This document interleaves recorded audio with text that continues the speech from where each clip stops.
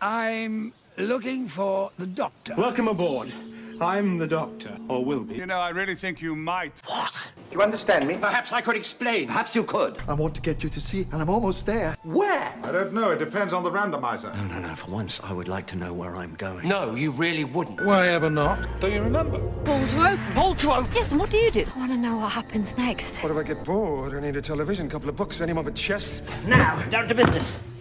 Hey there, and welcome to a special episode of Pull to Open, where we normally are going through the entire television program, Doctor Who, story by story, in random order. I'm Pete Paschal. And I'm Chris Taylor, and yes, we do go through the entire show in random order, but it's according to a very particular list of Doctor Who stories that we like to call the Codex. And we thought that we would zero in for this special episode on the Codex itself, which you can read in the show notes if you would like to pull it up right now, the Pull to Open Codex. The link is in there, and you can follow along with us because, you know, as Doctor Who fans, we like to debate what Doctor Who actually is. Do we ever? And we love our spreadsheets. We've talked about this before on the show. That is definitely a defining feature of Doctor Who fandom is spreadsheets. And my goodness, what a spreadsheet the Pull to Open Codex has become. It started off as an incomplete list that I gave to Pete some years ago, and it was one story short. It was one story short. That story was Destiny of the Daleks. We've now done that story. We need never mention it again. That was the one mistake. But we also made some judgment calls about what a story is and how we were going to approach it. So we thought we'd break the fourth wall a little bit this week and get into those decisions.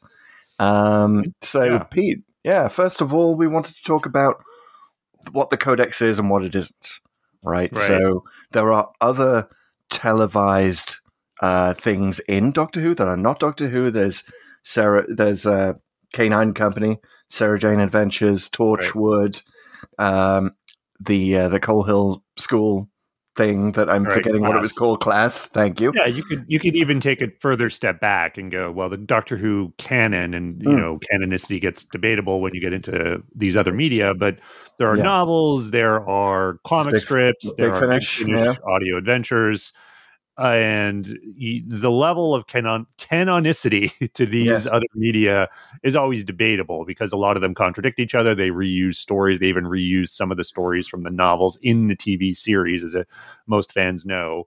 Right, so, human nature. Mm-hmm. Yeah, for starters, we don't do those. We might in a future podcast go deeper into these really deep cuts on Doctor Who for basic reasons, not just a canonicity question, but what is the audience you're really trying to reach? And yes, we know everyone here is most people who are listening are probably pretty hardcore fans, but we want to be very welcoming to those who aren't. And even though we make reference occasionally to some of these media when it's interesting and relevant to the story we're talking about, Doctor Who's a mass media show. We want to welcome everyone who may be a casual fan who comes in and just happens to have an episode they like. And I don't want anyone coming in and just it being impenetrable from the get-go. Yes. So we're sticking with televised media for starters. Yes. In future Pull to Opens, once we are past the main canon, which is going to take us at least a few more years, even if we were doing 52 a year. Well, especially since they're making more. Yeah, exactly. They always will. At some point, the number's going to raise again, and then we'll have to keep knocking it down. But that certainly guarantees a long life for you, dear listeners, in what we hope is one of your favorite Doctor Who podcasts. If not your favorite podcast of all time. There, I said it. That's what we're going for. Aim high. That's what I said. As you were talking about even within televised media, there's all these other things like Class, etc., Sarah Jane Adventures. And, again, we're starting with the series. Obviously, stuff that is completely, I wouldn't say a joke in every time, but it is clearly outside the bounds of the show itself. looking at dimensions in time, for example. Curse of Fatal Death, which was Yes. obviously a spook. I mean, those are fun to talk about, but to sort of talk about them within the context of Doctor Who as a show and story, it's really beyond the scope. Yeah, and even Time Crash, which I think is maybe one of those where people sort of accept it as canon. No, I don't think so. I think we we leave that out, even though it's a 5-minute special. Like, no, we are just purely covering the actual televised stories that are full length.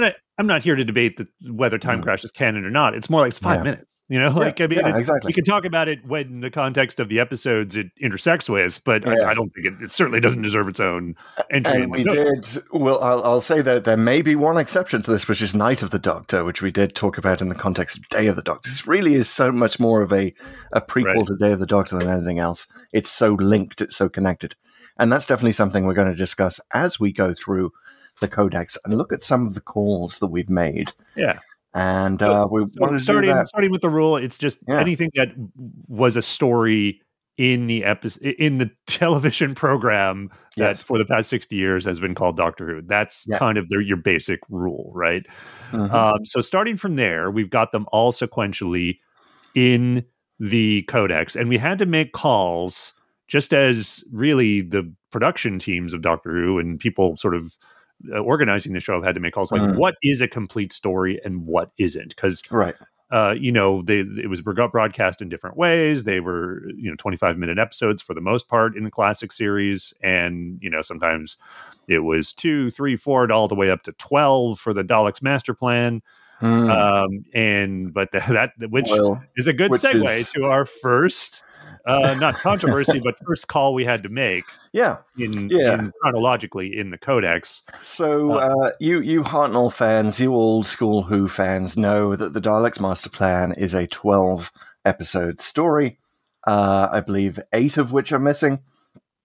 But there was also a prequel episode called Mission to the Unknown, which actually has been reconstructed by actors. It's sort of the only reconstructed story in our Codex.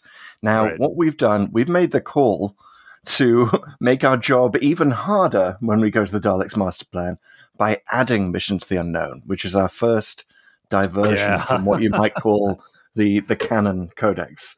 What were we thinking? I remember this was even before we went fully random. We were talking about it, what constitutes a full story, and we're like, the thing is, I ultimately pushed you into pulling this into the Daleks Master Plan, because it's really. I remember it the other way around, actually, Pete. I remember that I was advocating for it.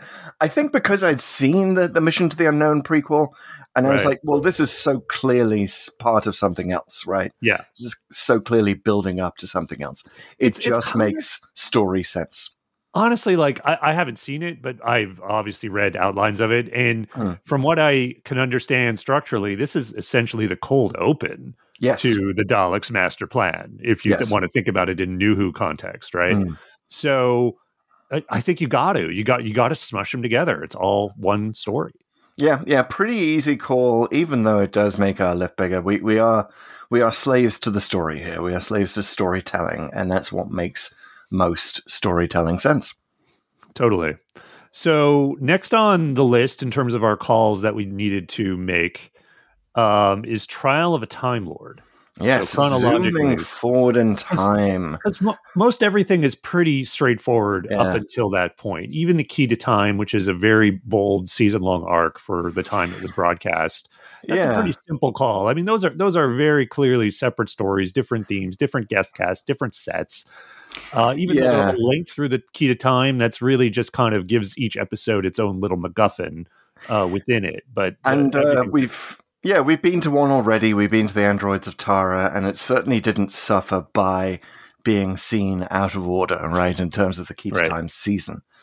It was very, very self-contained. So I totally think we made the right call there. But yes, Trial of a Time Lord is the first difficult one. Do you treat it as one full story?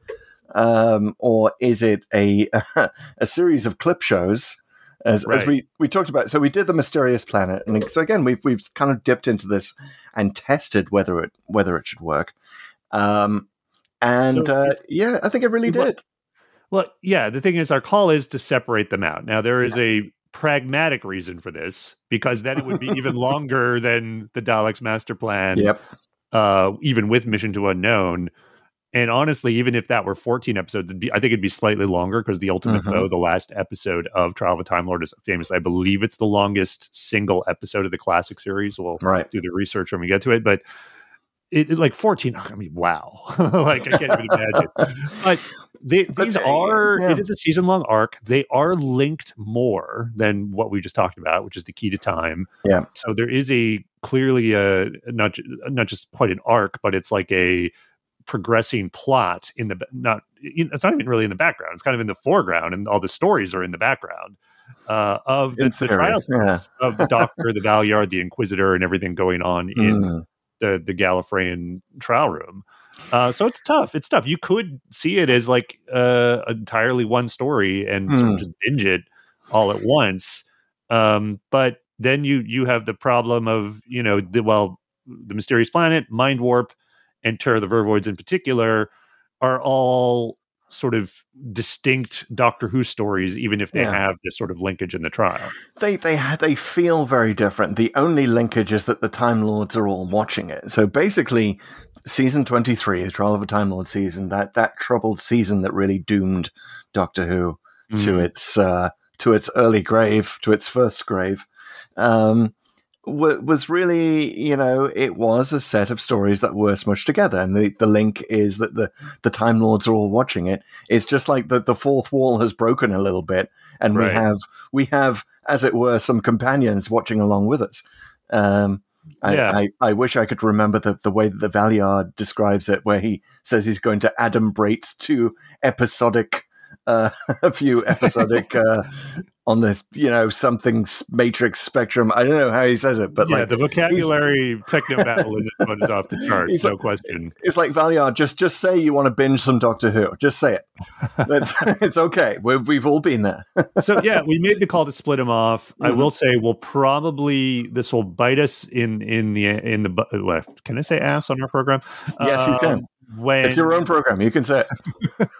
It'll bite us in our alien nether regions when and if we come to the Ultimate Foe before we have seen the other ones. We've already done Mysterious Planet, but we haven't done Mind Warp or Terror of the Vervoids, because the Ultimate Foe is really at the culmination of the trial scenes. It's not and this is where, again, there's no wrong call here. It's also like the other evidence is that the episodes themselves are all called The Trial of a Time Lord, and they do count them out, and they go all the way up to episode 14. So in the show itself, like as it was shown to the audience, it's trying to make them all one story. But they have different writers. And different production. Very different feel to each of them. Yes. I'm glad that we did the Mysterious Planet solo. I think that really worked because it was Bob Holmes' final story. Right. We got to talk about him and his style in this context. And we actually called out the Mysterious Planet when we were at Orphan 55 recently, because there was the connection of like finding the subway station, and it did really feel, in retrospect, Mysterious Planet, its own story, right? Totally. Very, very much so. The Ultimate Foe, even old story. That is the ultimate. Well, where does Mel come in? Is that the Ultimate Foe? No, Terror of the Vervoids. Terror of the Vervoids. Okay, so that definitely feels different. Like, you've got different companions. It's the Doctor presenting his defense case. It just, And maybe the Ultimate Foe belongs with Terror of the Vervoids. That's the only potential change that I would make. Yeah, that's true. Yeah, maybe. But such a break in between. It's like the third act goes in a completely different direction. Yeah. I think this is the right call because, again, you kind of need to evaluate the Doctor Who story the trial people are watching separately. And I think Ultimate Foe, when we get there, one, it'll be like relatively easy to digest, but it will give us that opportunity to kind of step back and talk about the trial. When we do it, we'll have to decide whether or not we sort of pop back here and there to look at some of the scenes, assuming we haven't done Mind Warp and Terror of the Vervoids before then, to make sure we know what we're talking about. But we'll see. By the way, if you are actually following along with us with the spreadsheet as you're listening to us, you will notice that there are links, and I'm just noticing this myself, that Peter's put into every story, so you can actually click on the mysterious planet and listen to us talking about it. Just another service provided to you by Pull to Open Enterprises. And you can also see which ones have emoji titles. Oh, yes. Which ones do not. So feel Very free excited. to send those to us. If we can just cut to a little bit of housekeeping, drop them to us at Pull to Open 63 on Twitter, or just leave a review in your podcast app. Usually the iTunes Podcasts app is the best place to do that.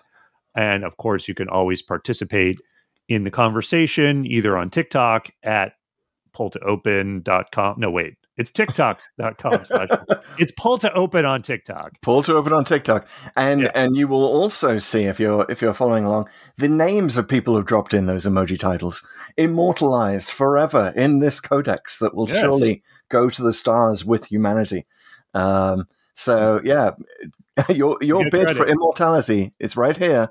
Bring it on. If you can also drop us a line on YouTube at youtube.com/pull-to-open. And if you're watching us there, why not go ahead and click that bell for some notifications whenever we have new content. All right. The housekeeping's over. Housekeeping over. Yes. Let's zoom forward to the new show. Yes, exactly. So this one, the next difficult call on the Codex is probably our most difficult call. And this is, we decided to shave off Extremis from the Pyramid at the End of the World and of the Lie of the Land. So we treat Pyramid and Lie as a two-parter story, and Extremis as a different episode, which is, I guess, the prequel. Well, not really prequel, but the previous story. It kind of is the prequel, though. Yeah. And this is where we should definitely throw in a spoiler alert if you haven't watched Extremis. Please stop your podcast. Yeah, mute the next 5 minutes if you don't want to know the reveal at the end of Extremis. All right, you all gone? Okay.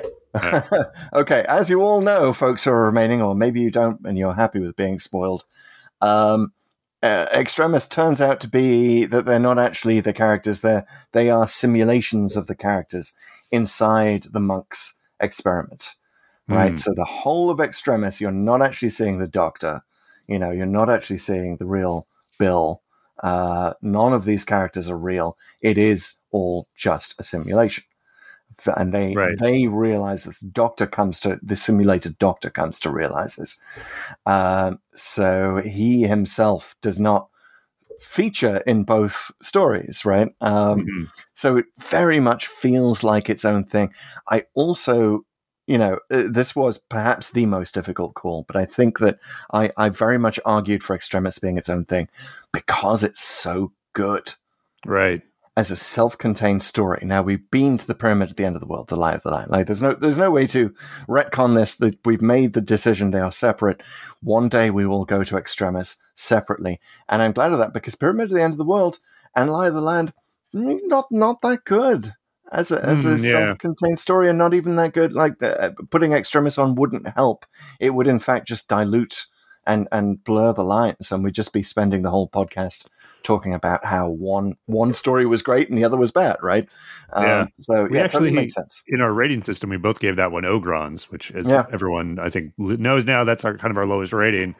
Definitely didn't deliver on what it was trying to do, and the good scenes are few and far between. So and I don't think it's a spoiler alert. I don't think it's a spoiler alert to say whenever we get to Extremis, it will be for me a Viscount banger.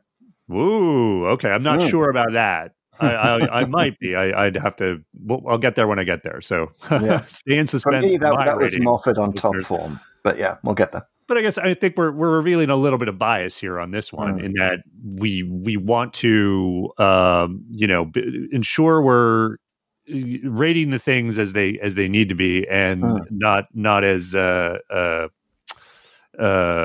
I don't know what I'm trying to say. This is we're basically kind of cheating this one a little bit, right? So it's fine to debate it.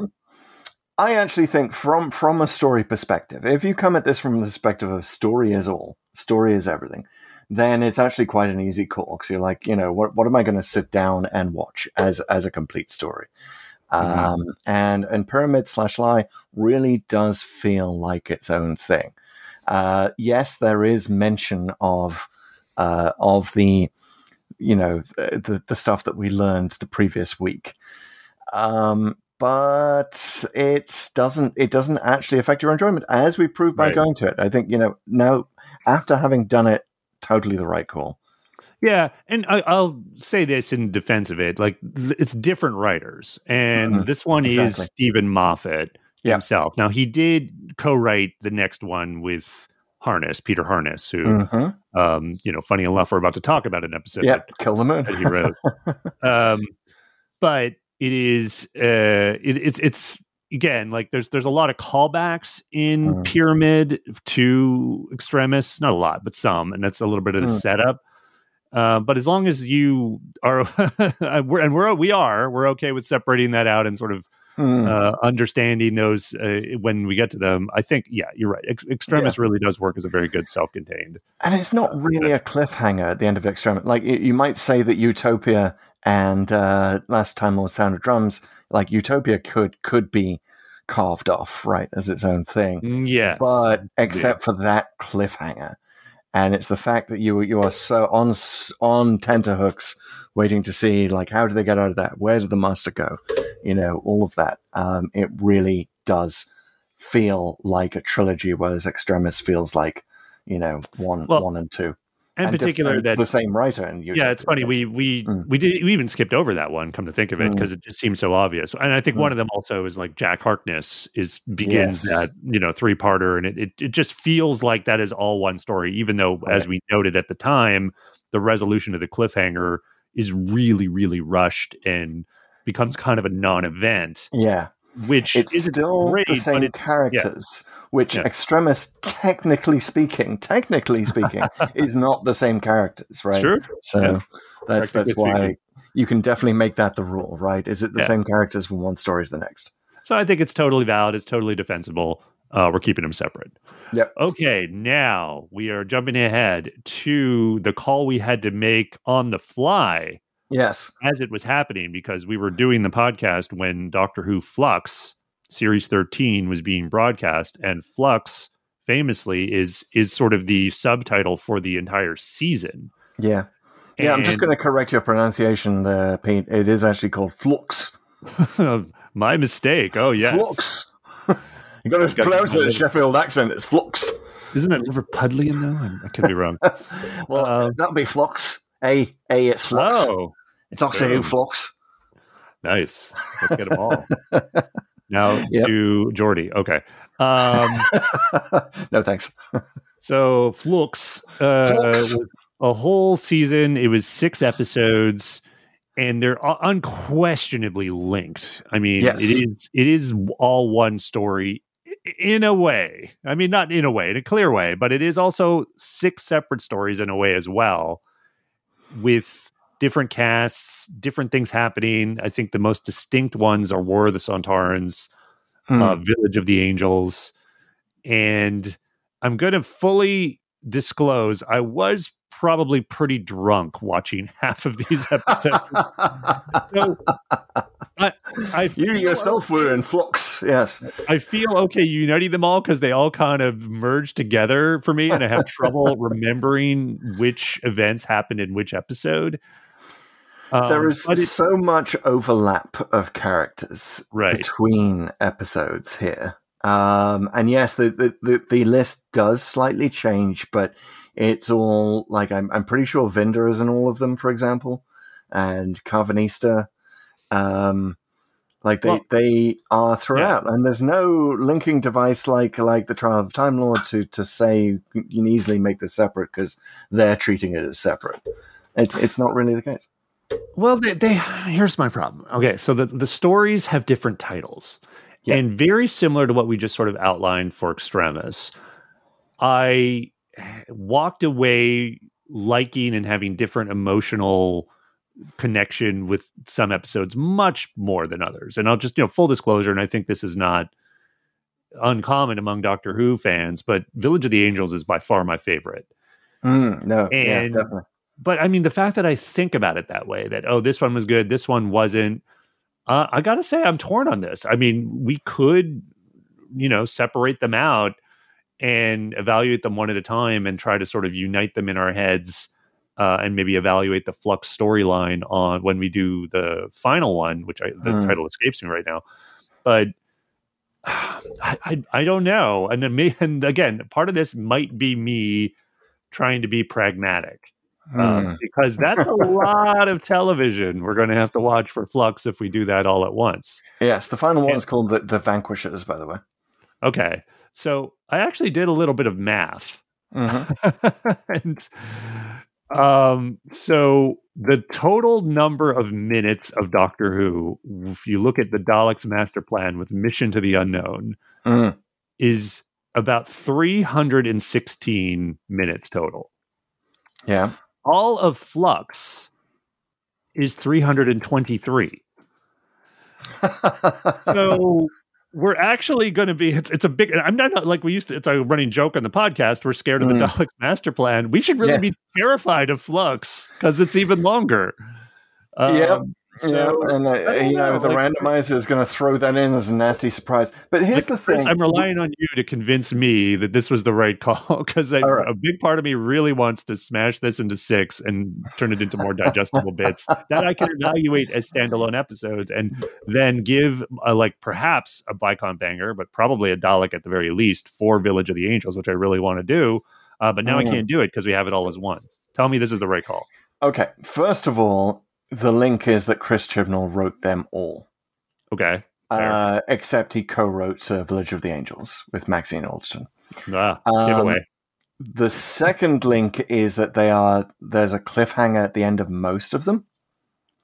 Third link, largely the same cast of characters. Most of them, Yaz, Dan, Jericho. Right. Don't forget Jericho is in a lot of them.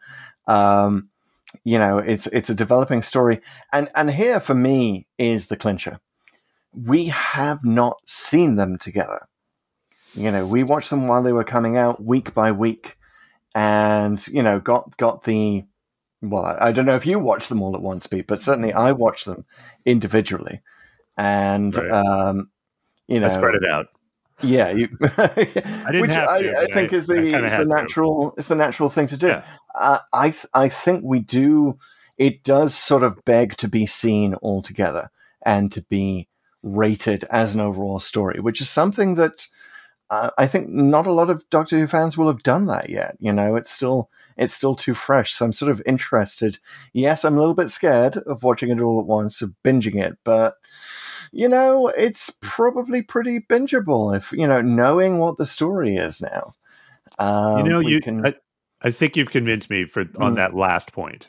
The Chibnall stuff a little bit, but the fact that, yes, I did spread it out. Actually, it was actually a bit of a running joke on when if you recall way back when on the podcast, that I hadn't caught up for the longest time. And then I finally did, but I did it a little bit at a time. And again, probably under the influence each time. So next time we'll watch. Yeah. I'll watch it drunk. You watch it sober next time, whenever it comes up.